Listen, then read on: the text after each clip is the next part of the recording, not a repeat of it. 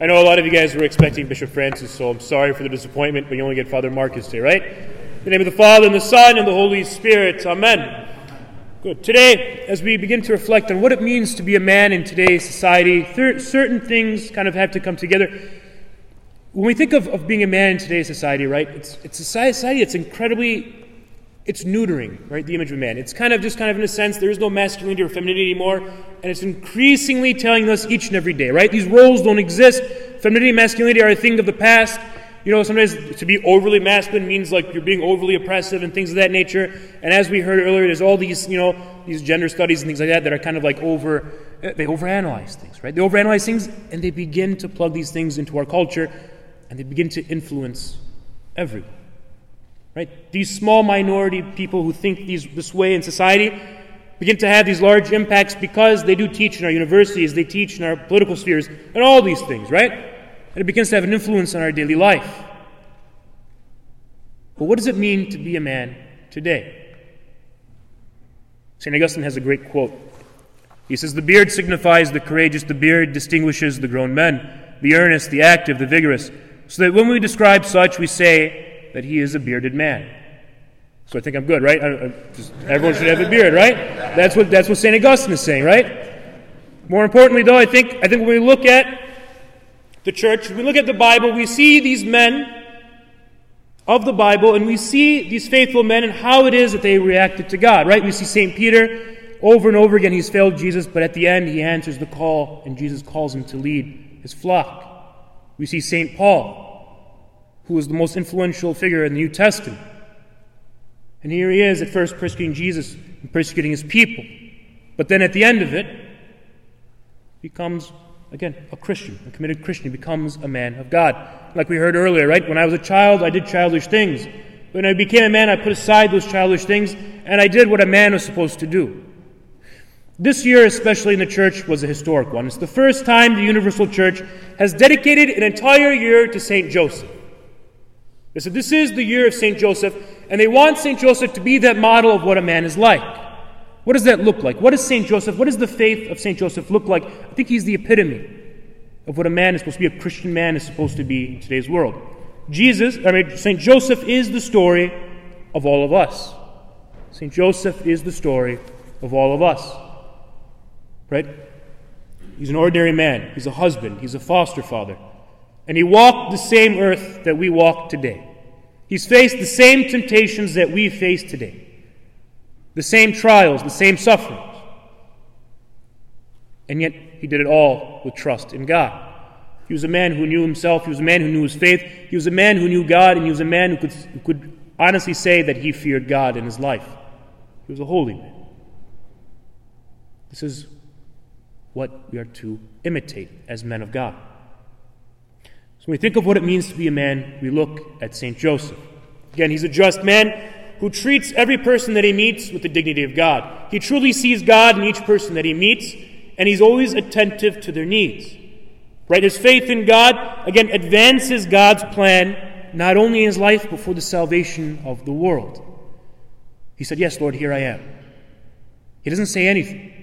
We don't know anything about what St. Joseph says. Not a single word is recorded in the Bible about what St. Joseph says. But what we do know is that when God told him to do something, he did it. We know him by his actions. We know what kind of man he was by his actions. And we are called to imitate those same actions.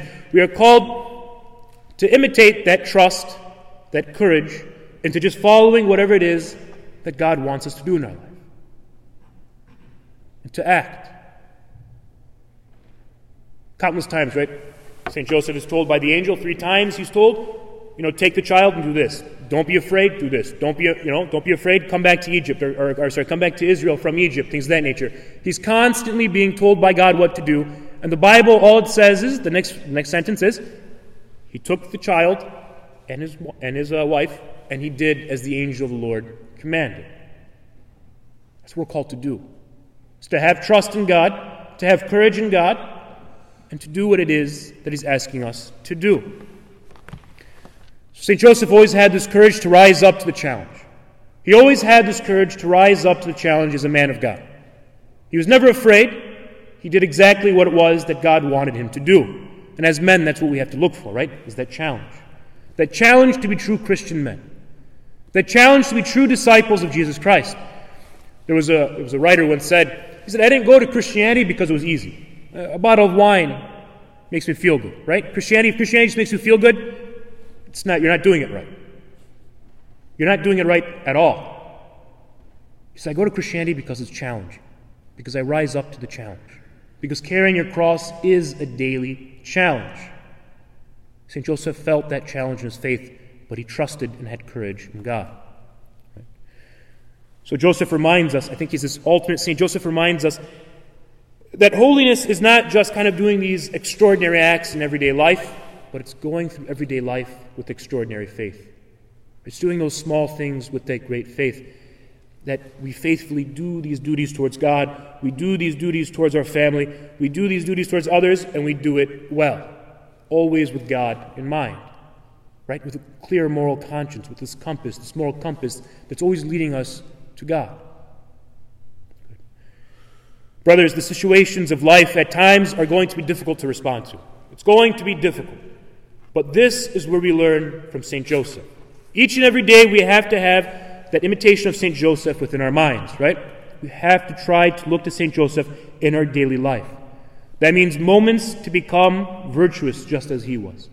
We have to focus on reflections, on the correct response to all those who enter into our life, right? Maybe there's somebody who's bothering us at work, or maybe it's in our own lives, personal lives, whatever it might be. We have to have those true corrections. We have to correct ourselves to be like, am I treating everyone with that same dignity of God? We have to have moments of silence throughout our day in order to hear God speak to us. God is speaking to us each and every day. Are we taking that moment of silence to listen to Him? Moments of discernment. To be able to hear God's voice in a world that becomes incredibly loud. In a world that is constantly competing for our attention. Here's Jesus ahead of us, and yet there's these different things of life that are constantly demanding our attention. They're constantly trying to tempt us. Are we taking the time to discern the voice of God in our daily life? Or are we falling to these other things?